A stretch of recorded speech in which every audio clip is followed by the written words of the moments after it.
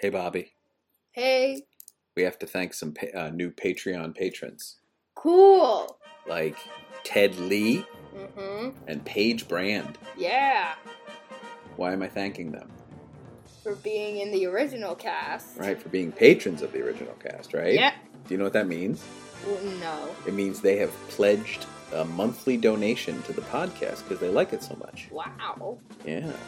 And so, you know that, like, if you're a $2 a month pledge, you get access to the original cast at the movies, which is a bonus podcast I produce once a month with two guests where we talk about a movie musical. And this year in 2021, we're doing all Stephen Sondheim things. Whoa. Yeah. And then if you're a $3 patron, you get that.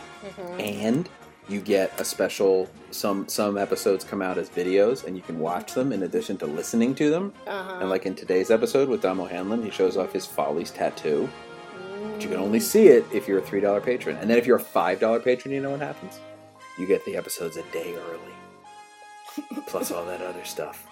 Okay. How big of a patron would you be?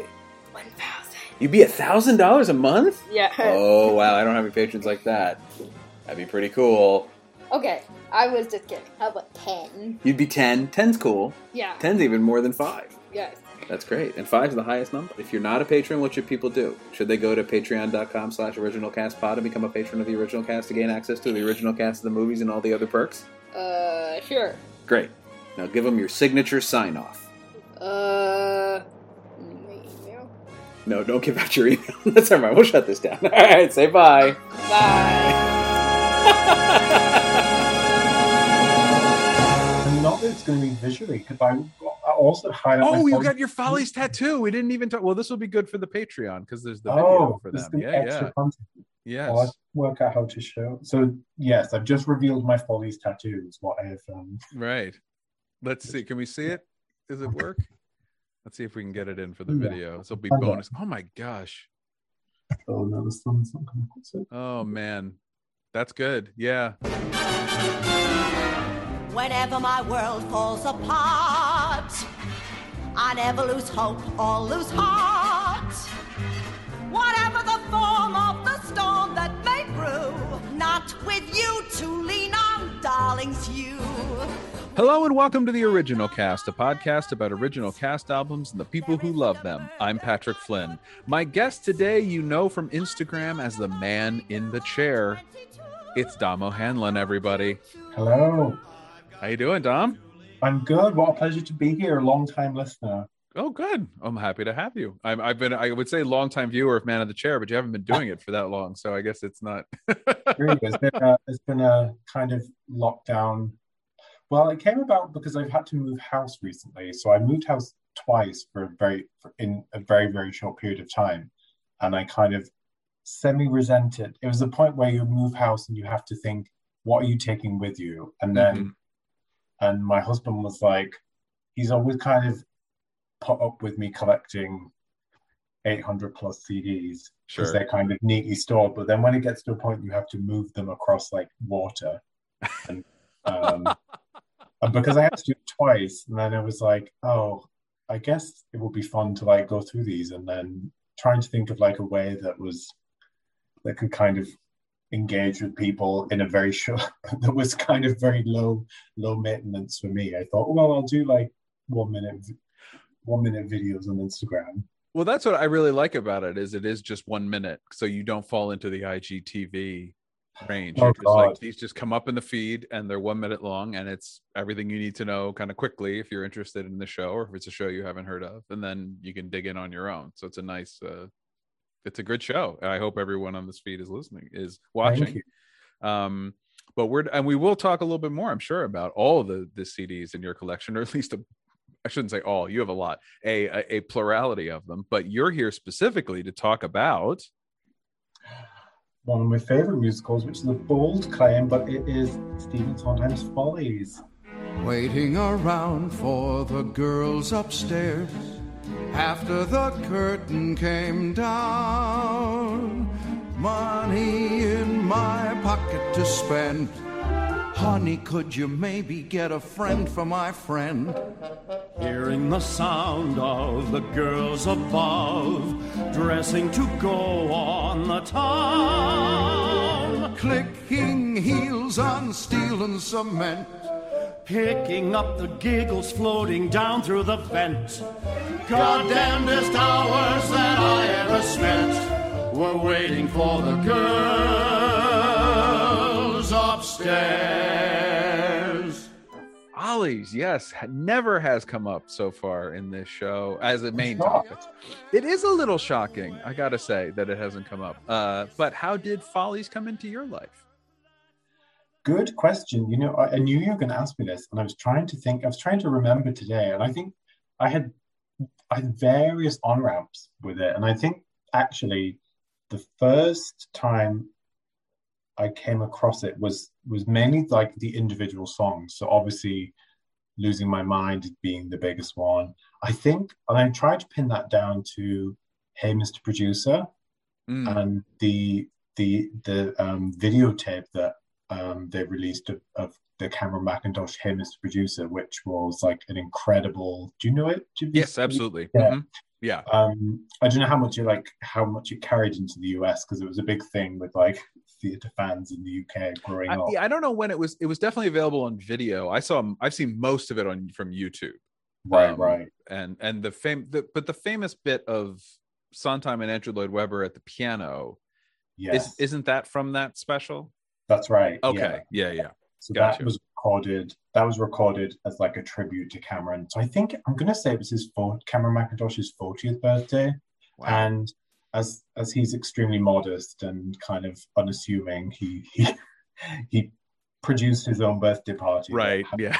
Like the best people in musical theatre in one room. So anyway, they did a Sondheim segment in that. And growing up, I was like a huge musical theatre fan, but very much into like British musicals, Andrew Lloyd Webber, Miss Saigon, all of the kind of what you grew up in the UK knowing. And so Sondheim was kind of a little bit more elusive to me at a younger age. And this is around when I was like 11 or 12.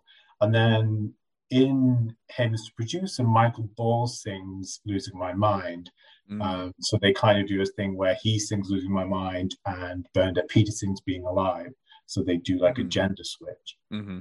So I think that was probably like my first introduction to that song. And then I was really obsessed with the film Camp, which like okay. I went to the cinema to see as a kid. And then Follies features in that through a couple of songs. So getting to know, that was like the door opening to Sondheim. But then actually in terms of the CD, I remember buying, I used to save all my pocket money up each week and try and then go into like what then was Virgin Megastores, like it's long gone now here. And this is where I grew up in the northeast of the UK. So kind of very, very far away from London, far away from theatre, and not very well connected at all to the kind of actual theatre industry. But the Virgin Megastore had like the tiniest like rack of show music, I guess, or compilations, and it was all like lumped together with like show music and everything else. And I was walking through, and I just remember like the logo for Follies obviously is so striking, but actually it was the original London cast album, so I think that was the 1987 one, and just seeing like the artwork for that and knowing nothing about it other than Losing My Mind, and thinking, all right, I've saved my pocket money. I'll take a punt on this, and that was my first introduction to it as a full piece, I think. And then, but you chose for us to sort of dig in today the 1998 Paper Mill Playhouse recording. Why did you choose that one? Yeah.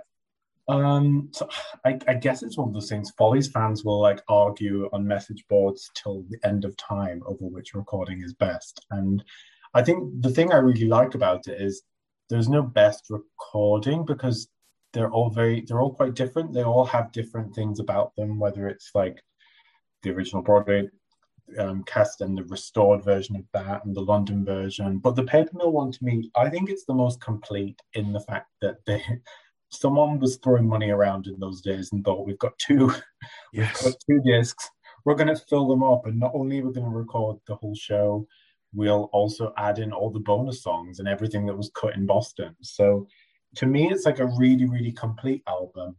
And I my copy of it here, which is like, it's still got like the price tag on. It was £2. Oh, £2. Jeez. And this was from a library sale. So I picked it up there.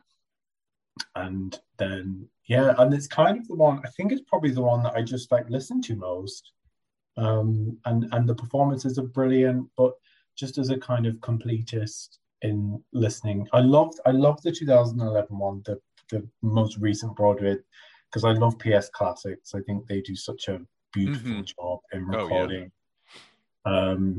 And you get the dialogue in that, and you get like a good like complete sense of the show. But yeah, there's just something really special about the Paper Mill one. I wish I could have seen the production. It was supposed to transfer to Broadway, and everything I've read that it was fantastic, but as no production of Follies has ever made anyone a dime. No, very true. No one's ever. I don't know how the National Theater one did over there. Did you see that? Yeah, I saw it about 5 or 6 times actually. Oh gosh. It did really well for the National, but it was heavily, obviously the National's like public funded, and it sold out. Like, I think in terms of they brought it back, and then they put it on NT Live and they filmed it, so it couldn't have done better for them financially, but still, because it had like a huge orchestra, a huge staff, a huge artistic team, I just think it's one of those shows that is like destined to never make money. Like, you can't financially make it work. Well, because it's huge. I mean, it is of all of Sondheim's shows, it's the biggest, I think, full stop. I think it has the biggest cast. It needs the biggest orchestra. Like, you really couldn't strip this show down. You say that, Patrick, you say that, but people have tried. People have tried. I'm not saying people aren't going to try. We have, so in London, we have like pub theatres, which are really big, like off West End, like off West End, I guess. Sure. And I've seen it twice in a pub theatre, in 2 different pub theatres. So people try it, and they double cast, and they do it with a piano and a bassoon, and it's just like it's the Fantastics. Yeah, basically.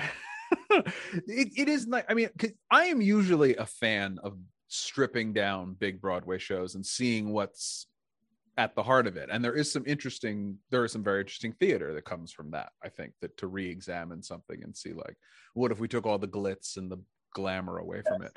But this is literally about the glitz and the glamour. That's the whole point. And aside from the fact that, like, and again, I'm a big fan of double casting, I'm a big fan of all that sort of thing, but not in this show. Is already doubled. Every single performer has a double on this stage already. They have to, otherwise it doesn't work. It needs to be, because part of the joy of it is the excess. It's the extreme. It's one of the reasons the original Broadway cast recording is so disappointing, because it's a highlights album, first of all, and famously, a bad, like, one of the biggest crimes against musical theater ever is the original Broadway cast recording of Follies. But it is like, it just strips it all down. That there's not enough takes, and it just sort of got done in one day, and it's not that, it's just nothing really to speak about. But and I think every production and every recording since then has been chasing that, has been trying to be the original, to try to recapture the original Follies, because everybody I know who saw the original Broadway production of Follies says it's the best thing they ever saw. I mean, this the absolute greatest. And all the people I know who were living in New York in the 70s who didn't see it consider it to be the biggest regret of their time in New York, that they didn't see the original Follies. So it has kind of mythic status. And I do want to dig in a little bit on the Paper Mill and the London cast recording, because I think that is very interesting. But before we do, Dom, do you think you can give an overview as to what, I won't say summarize the plot, because there really isn't one per se, but do you think you could give an overview to the conceit of Follies? I will do my best. I think I read it described recently as like a memory piece, and it's it's quite like that as a description. I mean, it's semi-plotless, is it a concept musical? Is it not? It's kind of not a concept musical in the way that that gets generally used as a term. The conceit, I think, is a really good way of saying it. The conceit, it's set on the stage of the Weissman Theatre that's about to be torn down and turned into a car park.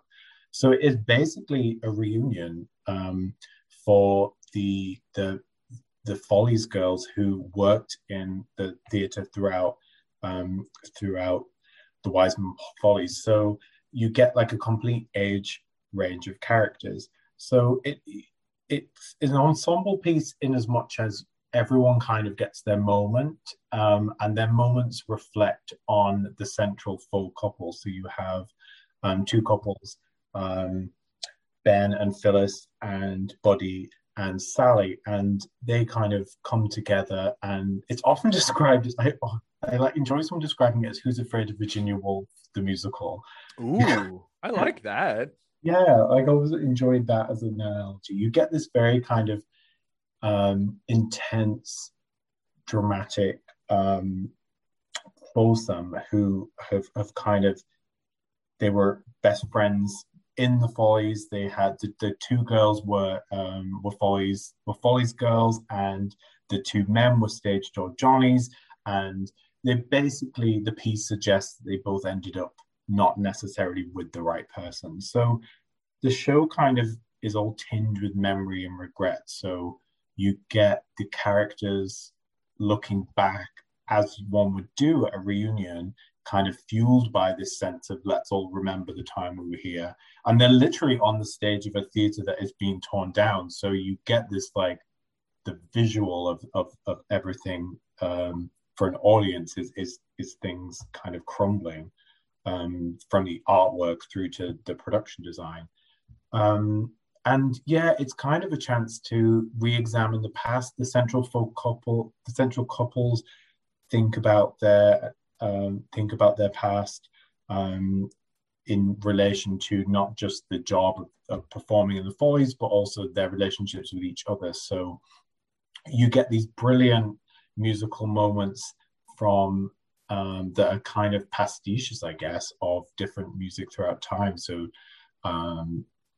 the different songs and periods of musical landscape that Sondheim uses, and then these kind of more diegetic songs and songs that like love songs that are more of the central story between each other. So it's kind of a mix, but it's a mood piece about regret and the things that the choices we make, and in terms of as far as the plot goes, it constantly develops, and there's different versions, I guess, of the plot in terms of how dark it goes. So the original production, and I think is essentially what is licensed now, and certainly was the National Theatre's recent production, right, ends very dark. They go into this Follies landscape, and they all kind of have a Follies moment that's within their head and to the audience within the conceit of their own folly. And you get transported to Loveland, where the central four characters each kind of get their moment, and it ends very darkly. Although famously, Cameron Mackintosh kind of changed the ending for the 87 version in London, and tried to make it more positive and a happier way. So it's never been done again since then. So I assume the general consensus is that didn't work. Didn't quite work. Although it did quite a good run in London. It was quite successful. So maybe in his kind of genius, he did think it was too bleak just as an ending. This kind of someone contemplating suicide, and the four of them basically just like having had their lives torn apart, and then it's set on this derelict stage. But then, but then again, he didn't change it enough to be like, you weren't going out stamping your foot, like right, whistling. It was still like bleak, like it was still depressing. Well, you can't make it not depressing. You can make it varying degrees of depressing. You know, there's a wide spectrum you could paint in there. because I don't think the ending actually, and this is mainly influenced by the National Theater production, which I saw on NT Live, is actually that bad considering where the characters are sort of right before the Loveland section when they're at their absolute worst. And Phyllis sort of taking Ben by the arm and Sally going off with, I forgot her husband's name. Who's the other? Buddy. There we go. Is like, it's not great, don't get me wrong, but it isn't, they're all they have is each other kind of at the end. It's a very much like we made our bed, now we have to sleep in it kind of ending. And that isn't great, but it's not like the two couples are mixed up. It's not like Night Music where they're just with the wrong people. They are with the wrong people, but there isn't, the only person who has a right person out there, it seems to me, is Buddy in Margie, his other wife / mistress / girlfriend, whatever you want to call her, who does actually love him and wants to be with him. And all he wants is Sally, who doesn't want to be with him. But Sally wants to be with Ben. Ben doesn't want to be with Sally. Ben doesn't want to be with Phyllis. Ben doesn't want to be with anybody. And Phyllis doesn't want to be with Ben, and certainly doesn't want to be with Buddy. So it isn't like they can just swap. They kind of have to go off back to where they came from. Yeah. With the knowledge that they kind of, the thing I really like about it is they all put themselves in that position. There is no like moment we see in the flashbacks, which are amorphous, achronological, and confounding sometimes, when these characters come on stage from the past and start talking to each other. And it's like, I don't know where we are. I don't know where in the relationship. I mean, I love it, but it's all, but because that's the way memory works. I don't know, because I'm not Ben and Sally. Like, I don't know when this conversation took place, but Ben is miserable because of what Ben did. And Phyllis is miserable because of what Phyllis did. Like, it's not like Ben ruined Sally's life. Sally, he didn't help, but she made a lot of decisions too that weren't great for her. Were not the right decision to, they're all architects of their own misery. And which means that at the end, they either acknowledge that or they don't. And you can kind of decide, I think it's a director and an actor, how much you want the characters to take ownership of that. Trying to put any kind of positive spin on the ending of this show would just make it seem so false to me. Absolutely. I think, you're completely right. I like the idea of like, it's never quite clear. It's not a difficult show to follow, but I remember like having seen like so many different versions of it. Directors do have to be quite careful about when they interplay the young couples, because you're right, it's kind of like what someone is remembering. And I guess if you were to really like pull it apart and like dramaturgically look for the logic, it potentially doesn't make sense. Like the individual narratives aren't all quite clear, but it kind of works because you get the sense their memories are all triggered by something, by a line, or even their physical spaces, they're in that space again, and then they remember a conversation. So you kind of get this overall effect that there's a lot of misremembering going on. So as an audience, you're kind of forgiven the fact that you almost don't have to like track every narrative, like in the way that Night Music, you track like who's attracted to who was with who, and then she shuffles the deck and they all kind of get with the right person at the end. Sure. And it does have the great kind of like the subjectiveness of the memories is really, really good. That I never really get the sense that like, I'm not seeing the objective truth. I'm seeing what Ben remembers about the time that like Buddy loaned him some money. I'm seeing what Ben, like Sally remembers about the way she broke up with Ben, which seems, and that kind of like, and what Phyllis remembers about when Ben proposed. Like, I really feel this, it isn't 100% honest. It's what they remember about what happened. And it's painted that way because their younger selves are so, like goody two shoes kind of, Yes. you know, and the whole culminating in, you know, you're gonna love tomorrow and love will see us through, in this like super saccharine, over the top number, which is just such a great performance. I may burn the toast. Oh well, I may make a rotten host. Do tell, But no matter what goes wrong, love will see us through to something better comes along. I may vex your folks. Okay, I may interrupt your joke. You may, but if I come on too strong, love will see us through till something better comes along. I may play cards all night and come home at 3. Just leave a light on the porch for me. While nobody's perfect, I may trump your ace. please do. I may clutter up the place. Me too, But the minute we embrace to love's old sweet song, dear, that'll see us through. Something better comes along. Hi, Girls, then Sally, may burn the toast. oh well. So is this, you say this is your favorite, did you say it was your favorite musical or favorite Sondheim? Where did you couch it? You know what? Can anyone ever say what their favorite musical is? Oh, I don't true. know whether Yeah. I don't know whether you can. It's definitely like, I think with Sondheim shows, you kind of relate, or I do anyway, you relate to them differently at different points of your life. And I think Very true. Yeah, yeah. they mean something different. I remember just after, when I saw, I probably know Company the most from having done it and been in it and directed it at various different stages.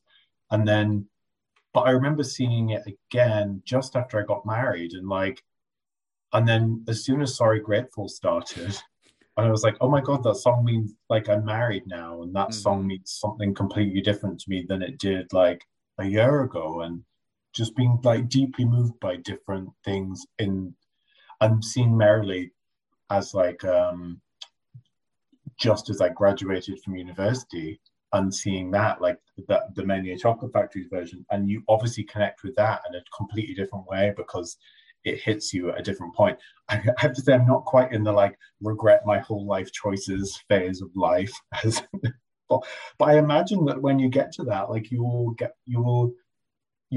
be people who read Follies as like a totally different way that they did 10 years ago. I anticipate seeing it at a later point in life and being completely kind of moved or I'll connect to the material in a totally different way. And to me, I think that's what, I just don't think any other composer really manages to do that with their work, that it can affect you at different points of your life. And that's nuts, not revolutionary. So that's a kind of common thing people say about Sondheim's work, I think, that it continues. You don't just get one read of it, you get multiple reads over and over again. And it's as much about you and where you are as like the production and what's happening in your life at that point. And I think this like really hits differently to different people.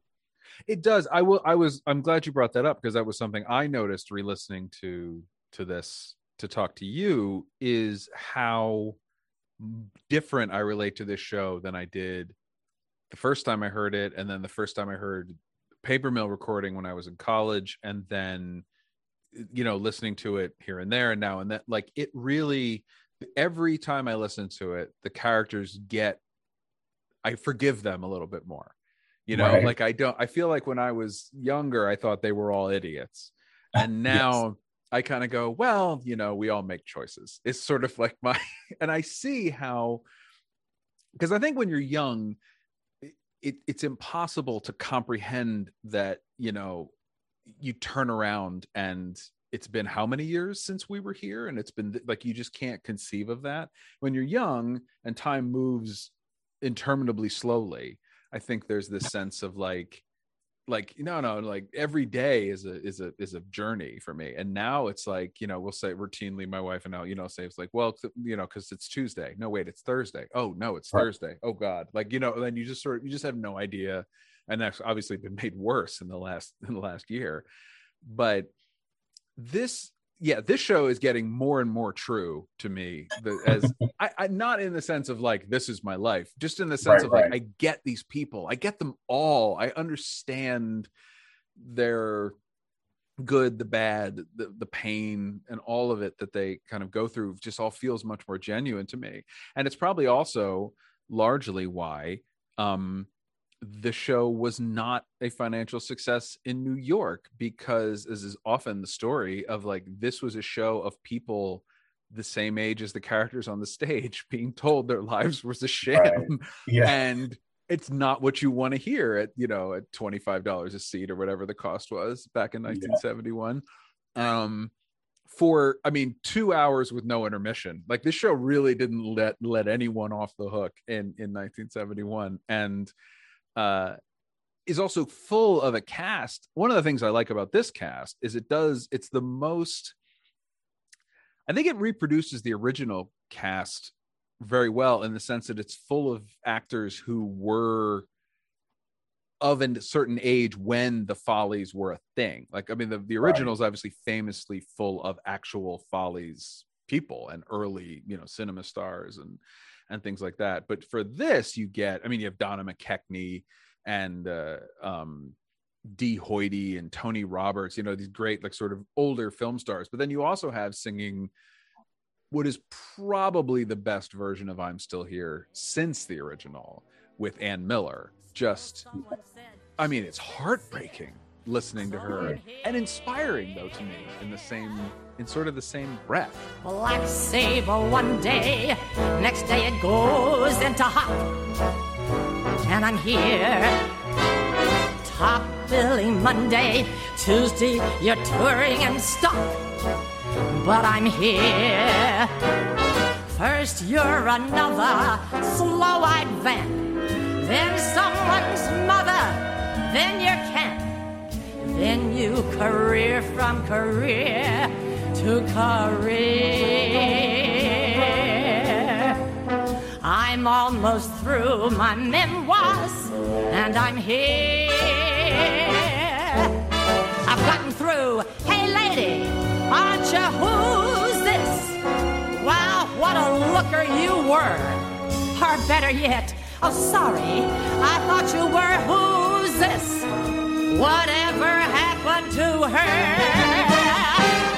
Yeah, and I think that's why this show works, because I know any show, it's about casting and casting, but there's this brilliant book by the professor Marvin Carlson about, it's called The Haunted Stage, and it's about how going to the theatre is a haunted experience, because you take with it your own baggage. But you are watching, even if you're watching Hamlet, you're not just watching Hamlet, you're watching someone perform Hamlet, and what are they bringing to it? What baggage are they bringing to it? But I think, I can't think of another musical where this is where casting is kind of as important, because you're absolutely right. Not only does it have to be like completely age appropriate casting, because the age spans so many different ages of character, but yeah, you can't watch Ann Miller like perform that and not see Ann Miller perform as even if she's incredible in the role of Carlotta, it's written so that you see that performer and you see it through their eyes, and that it works on this like duplicate level, where you read these characters as the performers, and it's intentional. It's not by saying, oh, they're not lost enough in their character, I can see who they are, but like it is completely, I mean, even thinking of like the concert cast, where you have like Adolph Green and Betty Comden, you see, and like you see them perform that, and you know it's that, like, part of the appeal of that, as you see it's Comden and Green performing that number. Absolutely.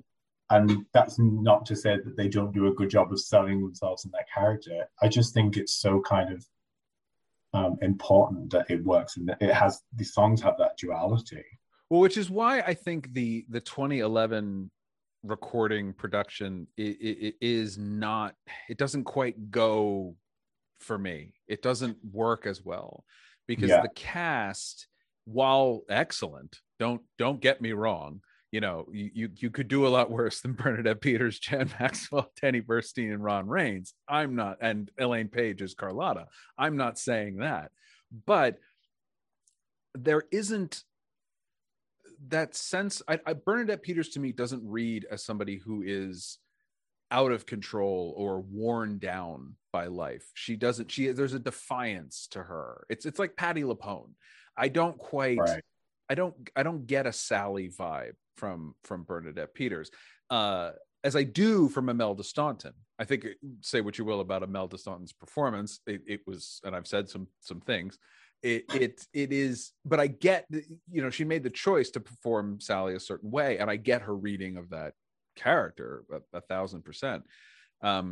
But nobody felt old enough to me in the 2011 production of Follies. It's just weird. Yes. I know they probably technically were, but like Danny Burstein as Buddy was just like, it felt so young to me. I don't know if that's his vibe or what it is about him. Unlike this recording, where it is like it's everybody feels, I never want to call it like, it's not washed up or past their prime. They're not famous anymore. Right. I think you're absolutely. You get what I'm saying? Yeah. Completely. And it makes I think that's possibly why I come back to this, but because like Bernadette Peters, I love her. I'm actually wearing a Bernadette Peters t-shirt under this. So I'm an absolute Bernadette stan. But again, you were aware that you were watching Bernadette Peters, and we've heard her do Losing My Mind so many times, in context, out of context, that like narrowing down on that moment, just she was almost too kind of beautiful, too sexy, too radiant for Sally. Whereas listening to Donna McKechnie, she carries all that baggage of like, yes, she wasn't a Follies girl, but she was like a Michael Bennett girl. She was a chorus girl. She brings that right level of baggage. She kind of had her like huge moment for Chorus Line, but then when she was never quite the big star that like I guess Bernadette Peters has continued to be. So you get that kind of a lived experience in Donna McKechnie's version. That I think really that makes the character work. Yeah, I want it to be full of people who were nominated for Tonys for Best Supporting Performance. I don't want anyone, except for maybe in the role of Carlotta and some of the other people who were stars. Right. I don't want anybody's, the big four should all be people who were maybe people I know. I mean, I know all four of these performers, but like, Lawrence, I can never pronounce his last name. Gutjaard, he was in the original, the original cast of Night Music. Of Night Music. Yeah. He's a guy I know because I know shows, and I would be excited to see him because I was excited about the original production of excited about the original cast of Night Music. But like, he's not. He's playing Andre in Phantom, like those are the roles he's doing, so bring him out to the front for Follies. Bring those actors out. Tony Roberts was a movie star, supporting actor star, not a lead star, but a supporting actor star in the 70s. That's who I want in those roles. I don't want current Broadway stars, and I understand that like then I've just made it almost impossible to finance a production of Follies, and I get it, but I don't think there's any other way to do this show. It's probably another reason. It's like a confounding show to produce. I would rather see Bernadette Peters play Phyllis than see her play Sally. She feels a lot more like Phyllis to me. Yeah. I don't know if that's it's obviously Sally is the star female role, but like that's who I would put Bernadette Peters in. Nothing against any of the other Phyllises. It's just like that's where I think she's more suited to that kind of performance.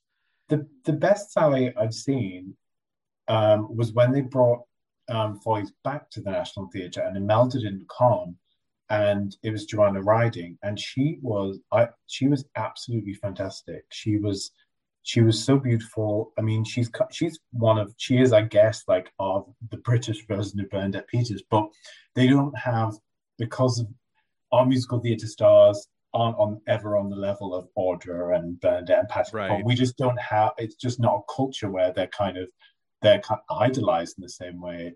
But Joanna Riding to me was like the perfect Sally because she just brought everything. She brought everything that Imelda did, but also she filled in all the gaps for me where Imelda was kind of, I kind of found her lacking in that role.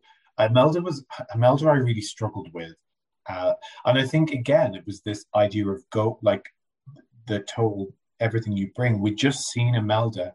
She was so overexposed on stage. Like, we'd just seen her do the new Gypsy, she went straight from Gypsy into doing Martha in Virginia Woolf, and then had just done Rabbit Hole, and she'd done all of these roles, like literally bang, bang, bang, bang, bang, and it was kind of like a cumulative experience. By the time like it got to Follies, I felt like you were watching her Martha and her Mama Rose and everyone in this one performance, and she's phenomenal, she's brilliant, but I just was like, oh, Imelda again, and this is what Imelda is doing Imelda. Sure, and she is also it did feel like it felt like Mama Rose playing Sally. It felt like she leaned into the unhingedness of Sally, which is certainly a component of her personality. And her song is called "Losing My Mind." I'm not I'm not blind to that, but she's more fragile than that. It's more, she's much more oh man, if I could come up with a character name, this would be a brilliant analogy. Who's the sister in Glass Menagerie? Who's the Laura. She's Laura. Much more Laura in Glass Menagerie than she is the mother in Glass Menagerie, for example. Yeah, of course. That's she has created this sort of world around her. And the minute it starts to get picked at, which is mainly what Buddy does, it's why he drives her crazy. It all falls apart, and that's why when Ben, I don't think Ben's not a good guy. I don't want to say he's a good guy, but I don't think he realizes quite, like when he puts on his show in Too Many Mornings with Sally, I don't think he realizes how much he's playing with live ammunition. Like he's opening a door. Yes. That is you just can't close that again. Was it ever real? Did I ever love you this much? Did we ever feel so happy then? It was always real. I should have worn green. And I've always loved you this much. The last time we can always feel the time I was happy.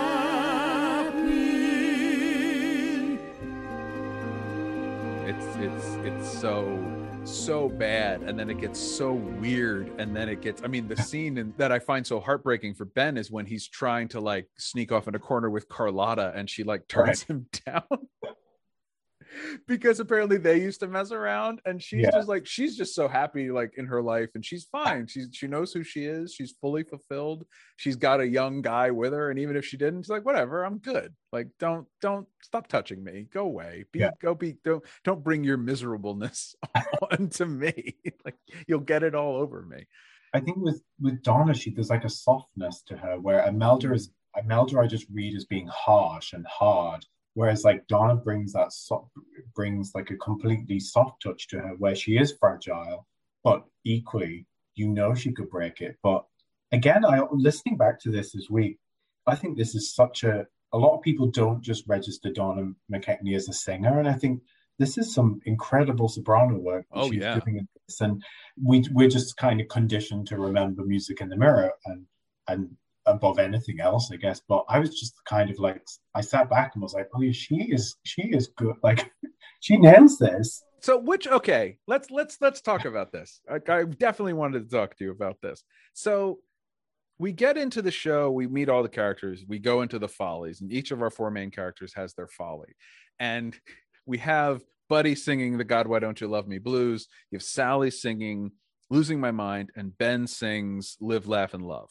Those have remained constant in the 50 years this show has existed. They have been and the young versions sing the song I mentioned before.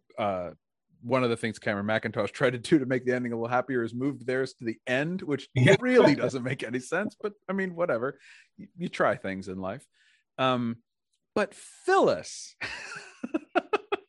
Phyllis, she doesn't know whether she's coming or going. She has 3 different songs that were written and are sort of taken in and out and performed at various productions. On the Broadway production, it was the story of Lucy and Jessie.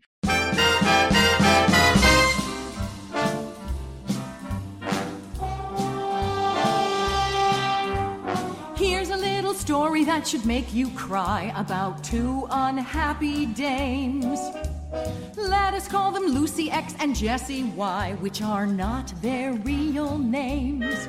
Now Lucy has the purity along with the unsurety that comes with being only 21. Jessie has maturity and plenty of security. Whatever you can do with them, she's done.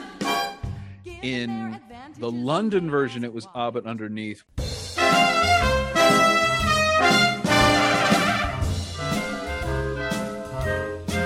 She was smart, tart, dry as a martini. Ah, but underneath, she was all heart, something by Puccini. Ah, but underneath, in the depths of her interior were fears. She was inferior and something even eerier, but no one dared to query her superior exterior.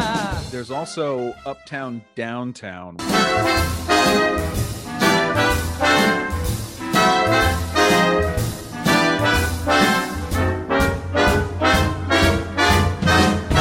Uptown, she's stepping out with a swell.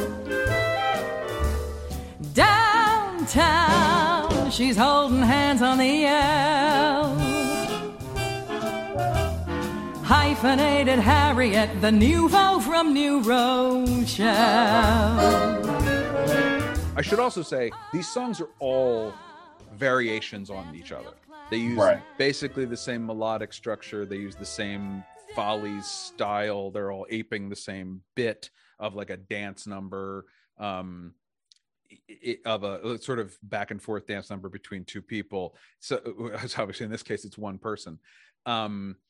And if you've never heard Diana Rigg sing Ah But Underneath, your life is less than. So go find that. She was grand, bland, brave or brisk or brittle, anything required, both concerned and strictly non-committal, and a little tired. She was deftly deferential, or so they wrote on her wreath. No one ever glimpsed her potential, but when stripped down to the essential, mind you, this is confidential, way down underneath, she was. So I know which one I prefer. I don't know why they can't quite get this right, which one is the right song for Phyllis, but of the 3, which one do you enjoy? It's interesting because, again, with all the cut songs and Follies, like they all have, will probably go on to like I'm Still Here and how that changed. But like, It is a real question of like these 3 songs are essentially serving the same function. I have a complete sympathy for an actor having to learn 3 of these songs, and imagine having those 3 versions in your head. I know. And just like if you were ever in it, you'd think, teach me the one I'm going to do, and I never want to listen to the other 2, because you must be like on stage one night and your mind is like, which one of these 3 fucking songs are we singing? Like they're that similar but that different too. Yep. So I can't think of another example of a show like it where you have like there's obviously examples of like the alternative version, but to have 3 songs. I was looking at this, and apparently the reason that for this recording they go with they go with Albert Underneath is because the story of Lucy and Jessie is always done for the dancer Phyllis. So if you're a dancer Phyllis, you get to do that. I mean, they're the same beat, they're the same kind of rhythm. I don't understand why like you couldn't do a dance to Albert Underneath. I don't know how like I don't know how it works. Widely different it would have to be. I went through a stage of absolutely hating Uptown Downtown, and it was in a review that I was did years ago that was like a Sondheim review, and that version was in it, and I used to think this song sucks, like it makes no sense. And then I think it's in Marry Me a Little actually that they use it, and it's really grown on me. I definitely think it's the weaker of the three. Mm-hmm. I think Lucy and Jessie is too obvious as what it's not oblique enough. Arbor Underneath, I think, is works for me in terms of what it does in the moment and what it does for Phyllis. Story of Lucy and Jessie is very literal. It's like she wants this wants this. They'll never be happy because they each want what the other one has. This type of it's possibly a bit more obvious. But yeah, I never buy this argument that one's for a dancer Phyllis and one's for a singer Phyllis. I don't quite buy that. I mean, Story of Lucy and Jessie, I think, has a much longer dance break in it, right? But you can cut that, down certainly. Like you can trim a dance break. There's no, and this is a very dancey song. Arbor Underneath, so my favorite is probably Story of Lucy and Jessie, because I like the way it lines up with the other four. That it is literally, because Phyllis to me is the most interesting character of the four of them. Mm. Phyllis is so aware of her problem and her circumstance and trying her best at this party, I think, to have a good time, and just can't because of so many reasons. And she will articulate them for you if you want to. And so I like the way the Story of Lucy and Jessie being, you could read it as it's her and young Phyllis, or it's her and like Sally, or it's, and it's also, there's themes in it that have to do with like Buddy wanting what he doesn't have, what he doesn't want. But, it ties into, so it links with the other three a lot better, I think, as a thematic through line. But I love the lyrics of Arbor Underneath because I like the idea of the more you like, because she always says like she's this way, but underneath she's this way, but underneath she's that way. You get the sense of it's like peeling an onion. Like she's trying, there's so many facades to Phyllis that she may not remember. As she says at the end, sometimes when the wrappings fall, there's nothing underneath at all. And there's a sadness and a scariness to that, of like her vulnerability being, maybe I'm not a person anymore. Like if I'm nothing but facades and I'm nothing but attitude. So I think I like Story of Lucy and Jessie more, but I think probably Arbor Underneath is the more successful song of the two. Right. But I totally agree. Like Uptown Downtown, I've heard it performed nicely, but like it really, the whole hyphenated Harriet thing just really becomes so muddled. I don't know who, because Lucy and Jessie works because there's two different names and you sort of get it, like which it's I don't know. Uptown Downtown just doesn't do anything for me at the end of the day. It gets kind of like it just gets lost. But you also have the problem for Phyllis as a like dramaturgically that she sung her best song already. Right, exactly. She blew the doors off the place with Could I Leave You? So it's like, what more do you want her to say? Leave you, how could I leave you? How could I go it alone? Could I wave the years away with a quick goodbye? How do you wipe tears away when your eyes are dry? Sweetheart, lover, could I recover? Give up the joys I have known, not to fetch your pills again every day at 5, not to give those dinners for 10 elderly men from the UN. How could I survive? Could I leave you and your shelves of the world's best books and the evenings of martyred looks, cryptic sighs, sullen glares from those injured eyes, leave the quips with a sting, jokes with a sneer, passionless lovemaking once a year. Leave the lies ill-concealed, and the wounds never healed, and the game's not worth winning. And wait, I'm just beginning. And I think tonally too, the fact that all three, they obviously knew the song wasn't right, so here's three versions. They needed an up tempo. They needed to give to pay the bill. They were paying the chorus boys for something. They needed to bring them on and do a dance. Like, yeah.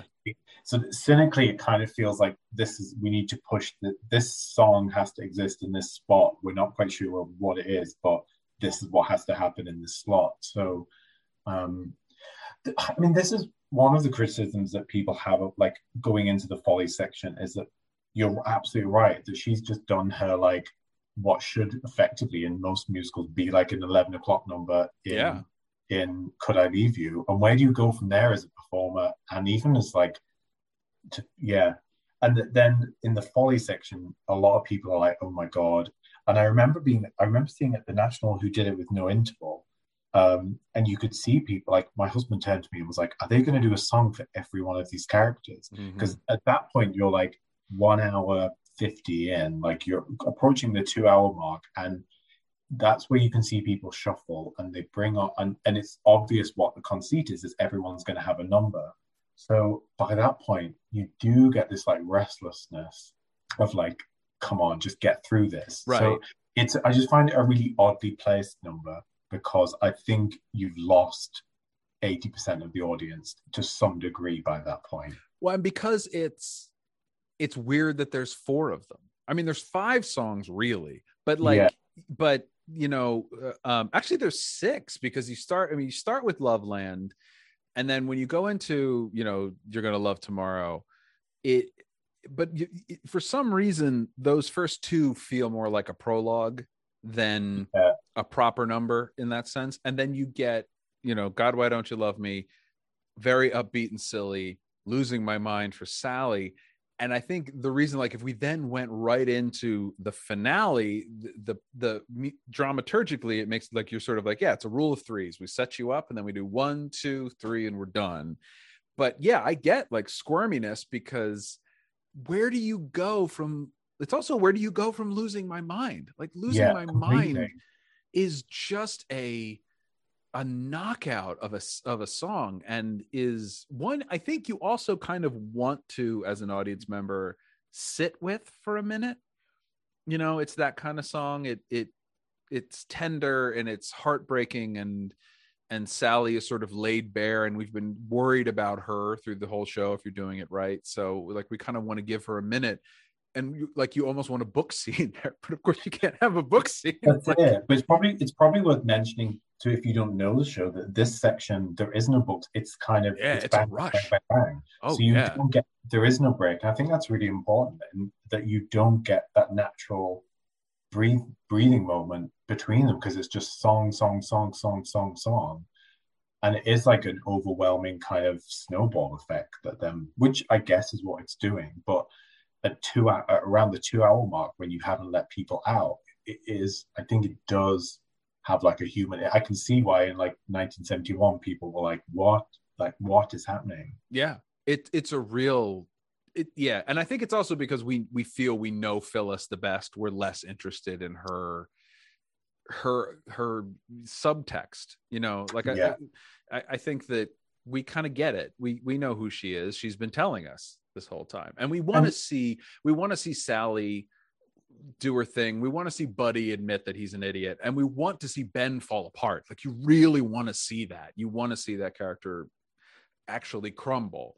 Right. But Phyllis is doing fine, you know, almost. and I think Phyllis gets all the laughs, like she has all she has the best lines. Like, she has the best lines. So she's the one that you kind of like. She's not as much comic relief, but she's the one that has all the quips and the witticisms. So yeah, you're right. It's like it's just a different energy with her by that point, that you're then like, what more am I learning about this woman, and what to go on further to end this? Like, what more do I need to know?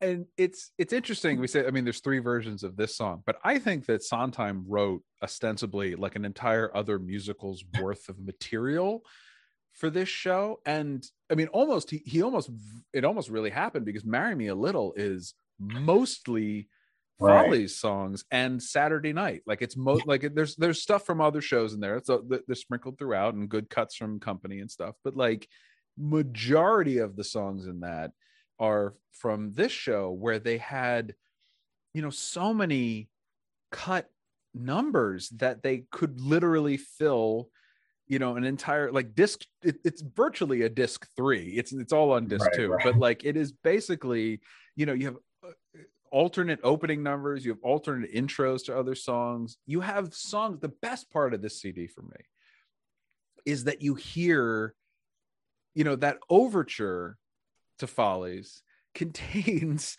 2 or 3 songs that aren't in the show. Aren't even in it. Yeah, so we finally get to hear what the lyrics were to All Things Bright and Beautiful, which is in Marry Me a Little.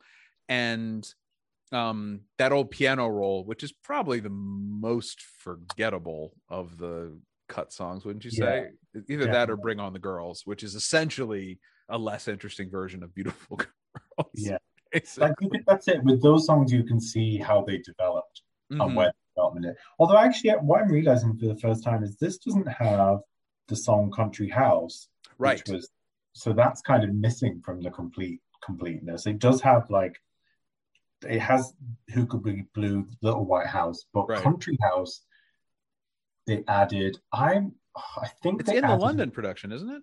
Yeah, they wrote it for London, and I think it replaced The Road You Didn't Take in London. I think this was part of the like, let's make it less melancholy, and add an interval, and then we'll put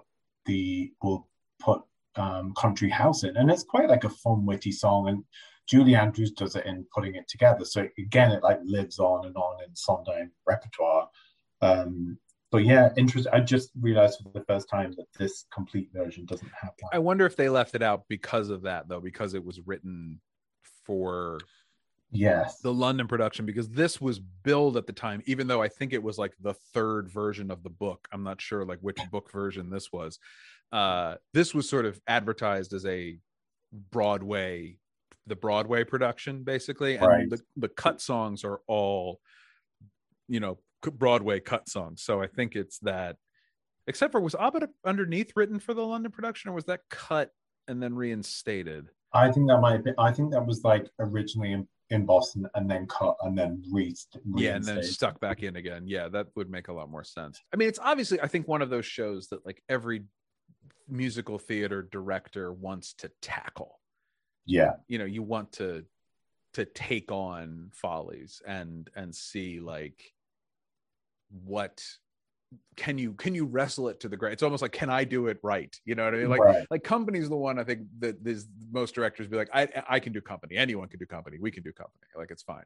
But this is the one where it's like, I'm going to do Follies and everyone's going to love it this time. And I think the problem is, if you do it right, there's going to be something somewhere that's against your instinct. Either it's unmarketable, you know, because it doesn't have leads in it, or it's, you know, sort of just too downer, or it's not really, you know, there's a lot of things you can do to make people like sort of go, what is this exactly that we're watching here? They kind of, I think they got carried away in London, and because I think Dominic Cook is on board to do the film, I think based on the London version, the recent national one. They're like in production for an actual like film right? Which, I mean, it might keep just talking be about it. That's it. It'll be like Glenn's Sunset and Barbara's Gypsy. Like, we'll see it. I'll believe it when we see it. Barbara's Gypsy. Oh yeah. But yeah, I don't know. And part of me is like, I just can't see it working as a feature film. I can if you do it. The problem is it needs it needs Bob Fosse to direct it. Like, it needs a director who understands theater deeply, and specifically this kind of theater, but is also not afraid to like make it weird, because I think film can really in an interesting way lend itself to the memory aspect of it, where you can have the camera looking at, you know, the wall, the old theater, it's crumbling around you, and then you can pan left and it's the new theater. Like, it can be that kind of fluid, all of it existing at once. But you got to do that, and that's not like easy, A, and B, not what people, I guess what people, I mean, I don't know what the modern take on the movie musical is. It certainly isn't Cats, so I guess we'll yeah, maybe they'll have like CGI ghosts. Well, they'll certainly have CGI something, like, I go, which again would be fine. This is a rare example of a show, I think, that lends itself to that sort of wide cinematic thing. But again, it's going to have to be big. It's going to have to be, you know, a giant CinemaScope musical comedy in Technicolor. Like, that's the way it's got to have to be put together. Otherwise, the material isn't going to stand up. And that's not the movies we make right now. So I don't know what the answer to the question is. So how did you obviously, it sounds like you were a musicals kid, a music theater kid, and then you currently work in publishing. Is that I do, yes. So how did what was your path in the entertainment industry? Good question. So yeah, I just kind of grew up very far outside of London, so would be very into musical theatre growing up. Kind of obsessively so, where my like CD collection started, I guess. And then I moved to London for undergrad, and I studied English literature at UCL, and then kind of got into theatre as a student, as we all do, like in amateur theatre, student theatre. It's kind of like being in a rep company, I guess. You were just doing a different musical every week. And then, yeah, I trained then as a director, and worked in the London Fringe for quite a while, and did various gigs. And yeah, I kind of essentially realized that my psyche is not good at being unemployed, or it's not good at being a freelancer.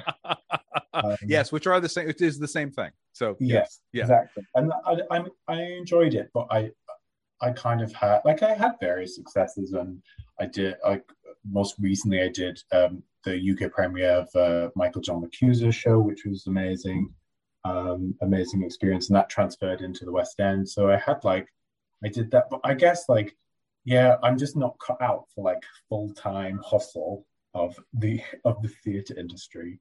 And I'd always kept up an editorial kind of presence. And then I went back to train I went to RADA to do my master's quite a long time after my undergrad, to try and work out like exactly what I wanted to do. And what kind of role, where I'd fit in like my skill set. And I kind of went into RADA thinking I was going to come out as a director, but then ended up going much more down like dramaturgy as a route.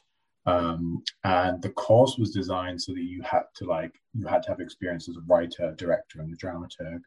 And I'm not a writer, and I don't want to be a writer, but actually what I was good at and what I enjoyed was working with writers and being kind of looking at dramaturgically working with them in that way. So then, and then when I graduated from my master's, a job came up with Methuen Drama, who are a play publisher. And they were looking for someone who didn't come from publishing, but came from a theatre background and could work with writers. I mean, it's a 130-year-old imprint, so we have writers like Carol Churchill, Edward Bond, through to James Graham, Katori Hall, David Mamet. So you have this like huge literary giant of a publishing house, and they needed someone to take on the job that wasn't from a publishing background, but could like email Edward Bond or speak to David Mamet and talk to them about their manuscript.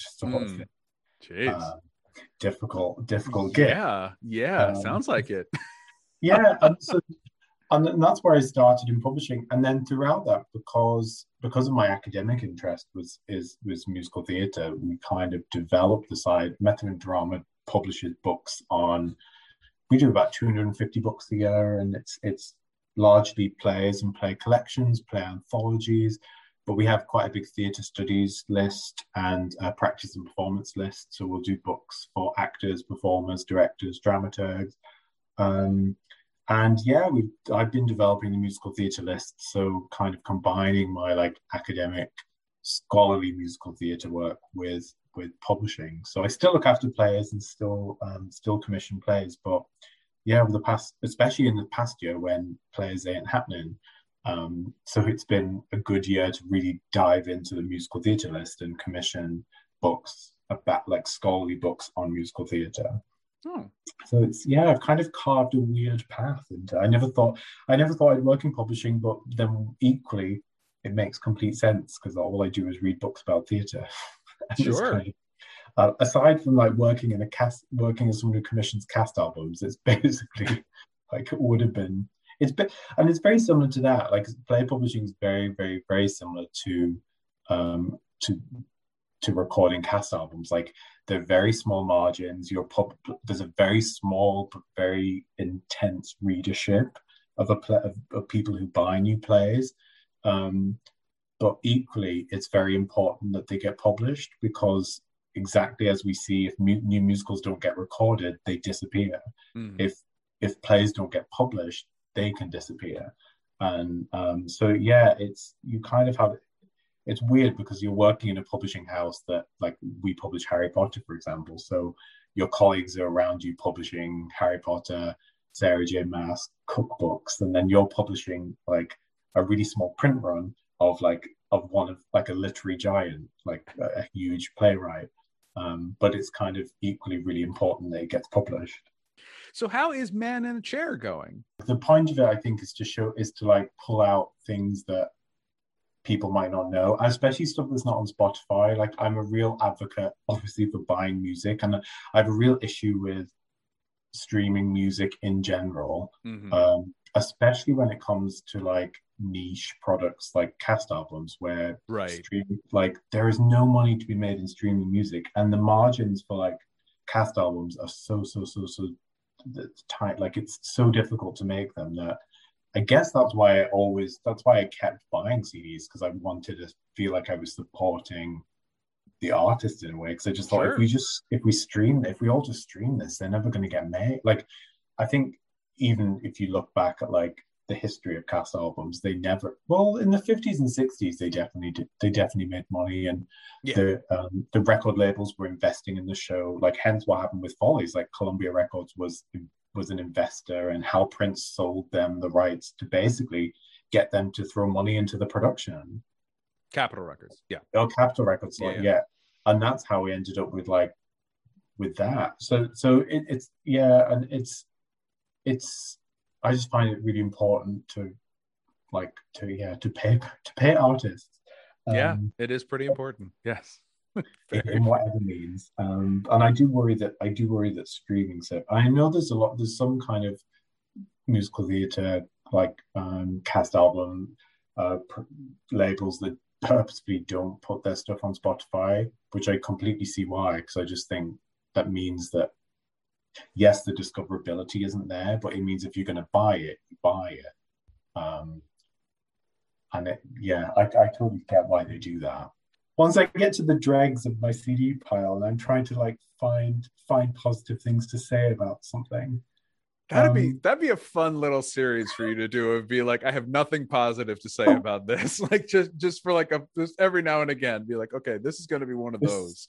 Like... Well, I did one yesterday, which I haven't posted yet. Was Scandalous, which I don't know if you remember, and it's such a dreadful musical and was produced by Betsy DeVos, and there's so many things wrong with it as a musical, but I love Carolee Carmello and she's incredible. But I was doing it and I was like holding the CD up like, this features Carolee Carmello, and other than that there is no other reason to get this, which is good information to have if you see it. Sure. And if you see it in your the bin and you go, oh well, it's got Carolee Carmello in it, and that's it. That's the only, if you better really like her, because that's, I know. Especially as these things like people, because they don't print so many, and I actually remember having to I really convoluted. I had to get someone who was in America to buy that for me and sent years ago. And they were like, "Why are you buying this? It's dreck." I was like, "No, I need it." Right, got to have it for the wall. You need it for the wall.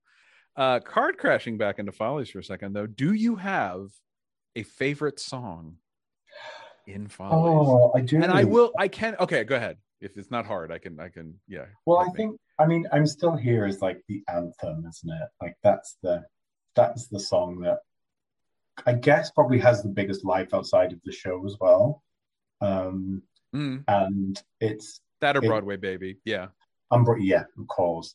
And it ticks the boxes, and it kind of is you can do it in a cabaret unless you're Elaine Stritch, and she tells you you have to be over 80 to do it.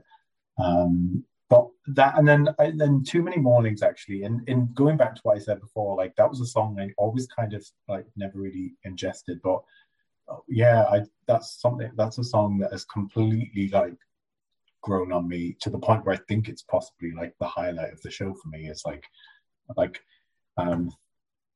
it just kind of really sums up the whole musical, and it's just mine as well. It's a beautiful melody and a beautiful harmony, and it just kind of everything's in there. It really shows. I think it shows off what makes Sondheim special, also, because it is a gorgeous love song. It's essential. I mean, when you do this as a 2-act show, it's the end of Act 1, and it feels like the end of Act 1. I have to say, it feels like a closing Act 1 number, and it has that beautiful metaphor of too many mornings of all that that runs throughout. But the moment I love the thing that he can do that so few can also do, and he does it so effortlessly, is he also takes time to remind us that this relationship isn't real and that Sally isn't well when she gets obsessed about what she should have worn and goes on that little tangent while Ben is still like performing the love song. And it's gut-wrenching how she's like, you're never quite allowed to relax in that love. You shouldn't be. It's not a fun, because there are several numbers in the show that are Follies numbers, like Rain on the Roof and Broadway, like that are the ones they're performing from their days in the theater. This is not that. This is happening right now, and while it's gorgeous, it's a fantasy, and the fantasy is going to come crumbling down on us in about an hour. So don't get too settled, because Sally's not well. Don't forget that Sally isn't well. So Dom, Man and Chair, where can people find you on Instagram? You can find me on my own Instagram is DJWOH88, which doesn't really roll off the tongue, but but that is not very fun. But Man in the Chair is a lot more fun. So it's man.in.the.chair. Someone already had Man in the Chair, so ruined it for me. Come along and let's see if I'm still here in a year's time. Too many mornings, waking and pretending I reach for you. Thousands of mornings, dreaming of my girl. All that time wasted, merely passing through. Time I could have spent so content, wasting time with you.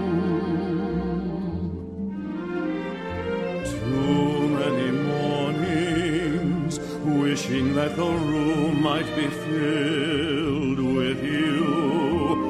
Morning to morning, turning into days. All the days that I thought would never end. All the nights with another day to spend. All the times I'd look up to see Sally standing at the door, Sally moving to the bed, Sally resting in my arms with her head against my head. The original cast is produced and edited by me, Patrick Flynn. The Original Cast is on Instagram, Facebook, and Twitter at OriginalCastPod. You can follow me, Patrick Flynn, on all platforms at Unknown Penguin. Enjoying yourself? Leave a rating and review on Apple Podcasts and tell the world. You can also find The Original Cast on Spotify, Stitcher, Overcast, and wherever fine podcasts are available. My thanks to Damo Hanlon for coming and talking to me. I'm Patrick Flynn, and I can't. I have rehearsal. Too many mornings wasted in pretending I reach for you. How many mornings are there still to come? How much time can we hope that there will be?